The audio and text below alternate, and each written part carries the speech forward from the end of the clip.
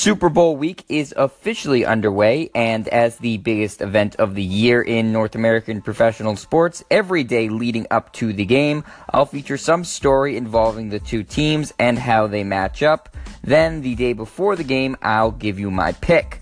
Today, though, I want to look at the comparison between the head coaches of these two teams. More than any other sport, coaching matters the most when it comes to football. While having a great head coach is always an advantage, in the NFL, it's the difference between competing or not competing.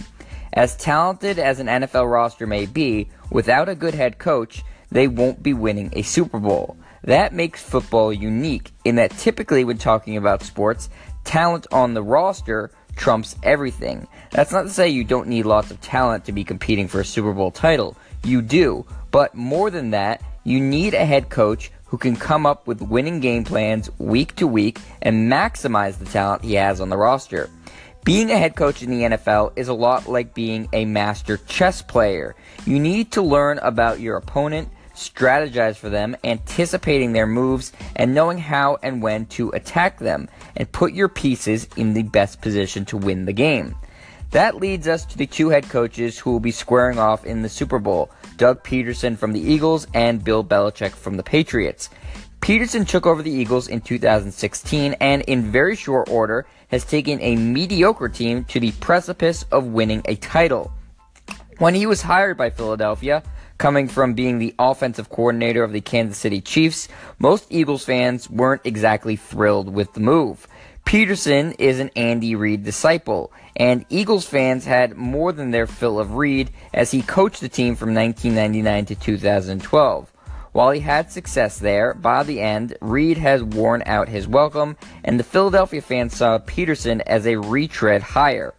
At the time, it wasn't exactly like other teams were beating down his door to make him their next head coach. In 2 years' time, though, Peterson has more than silenced the fans who doubted him or weren't inspired by the hiring. This year, the former backup quarterback in the NFL took a team with low expectations and made them into the class of the NFC, tying for the best record in the entire league with 13 wins. In addition to that, Peterson gets a lot of credit for both helping to draft and develop Carson Wentz, who, while he won't be playing in the Super Bowl, is a big reason why the Eagles were able to get to this point. Wentz went from being a developmental prospect to bona fide NFL star under Peterson and has set himself up for being the face of the Eagles franchise for many years to come. Then there's the work Peterson has done since Wentz went down to season-ending injury, helping to coach up backup quarterback Nick Foles and make sure his team didn't pack it in after their star player got hurt. Peterson's coaching helped hold this Eagles team together and helped thus far get the most out of a backup quarterback, having ridden him now all the way to the Super Bowl. There's even more praise that can be heaped upon Doug Peterson when you take into account he came into Philadelphia with the reputation of being an offensive guru, but under his head coaching tutelage, the Eagles' defense has become one of the best units in all of football in very short order. In his first stint as a head coach in the NFL, Peterson has been a revelation for Philadelphia, and without him, the Eagles absolutely are not where they are right now, which is one win away from their franchise's very first Super Bowl title. As great of a job as Doug Peterson has done this year, his opposition on the Patriots sideline is a living legend and will serve as by far the toughest challenge in Peterson's young coaching career. I'll tell you more about the man they call the Hoodie, Bill Belichick, up here next on the Sports Rundown. It's Monday, January 29th. All of Sunday's basketball games have wrapped up. Here is your morning after in the NBA. The Bucks take down the Bulls 110-96. Giannis Antetokounmpo leads all scorers with a 27-point night, adding 9 assists and 9 rebounds. And Chris Middleton chips in with 20 points, 5 assists, and 7 rebounds in the Milwaukee victory. Rookie Lauri Markkanen puts up 17 points and 10 rebounds in a double-double, and Denzel Valentine adds 18 points and 5 rebounds off the bench in Chicago's loss. Houston tops Phoenix 113-102. James Harden finishes up the contest with 27 points, dishes out 8 assists, and grabs 10 boards, and Chris Paul has 17 points and 5 assists for the Rockets in their win. On the losing side, Devin Booker leads all scorers with a 31-point performance to go with 10 rebounds, and TJ Warren scores 24 points and pulls down 5 rebounds for the Suns. The Pelicans drop their game to the Clippers 112-103. Blake Griffin is the game's high scorer with 27 points, adding 8 assists and 12 rebounds, and DeAndre Jordan finishes up with a 12-point, 19-rebound double-double in the LA win. Anthony Davis goes for 25 points, grabs 17 boards, and dishes out 6 assists.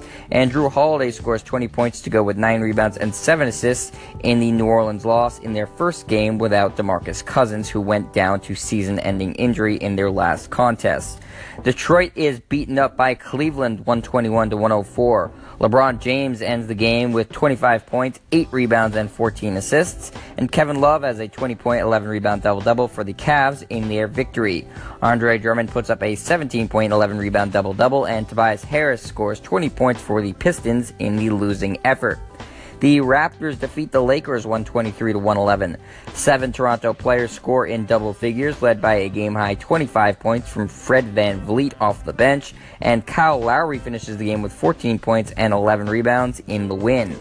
Julius Randle has a 17-point, 5-assist, 10-rebound double-double, and Jordan Clarkson scores 17 points off the bench in LA's loss. Philadelphia falls to Oklahoma City 122-112. Russell Westbrook nearly gets another triple-double while leading all scorers with a 37-point outing as he hands out 14 assists and grabs 9 rebounds. And newly announced All-Star Paul George, who will be replacing the injured DeMarcus Cousins, helps out with 31 points of his own as well as 4 steals in the Thunder victory. Joel Embiid goes for a 27-point, 10-rebound double-double, and Ben Simmons puts up 22 points and 7 assists for the Sixers in their loss. And the last game Sunday, the Spurs cruise past the Kings 113-98. Pau Gasol has a 14-point, 11-rebound game, and Manu Ginobili puts up 23 points off the bench in the San Antonio victory. Rookie De'Aaron Fox leads all scorers with 26 points, and 41-year-old Vince Carter has 21 points and 6 rebounds off the bench for Sacramento in their loss. That's the buzzer for this edition of the Morning After in the NBA. I'm Jet Stryer, and this is your home for the best quick-hitting sports news only on Anchor.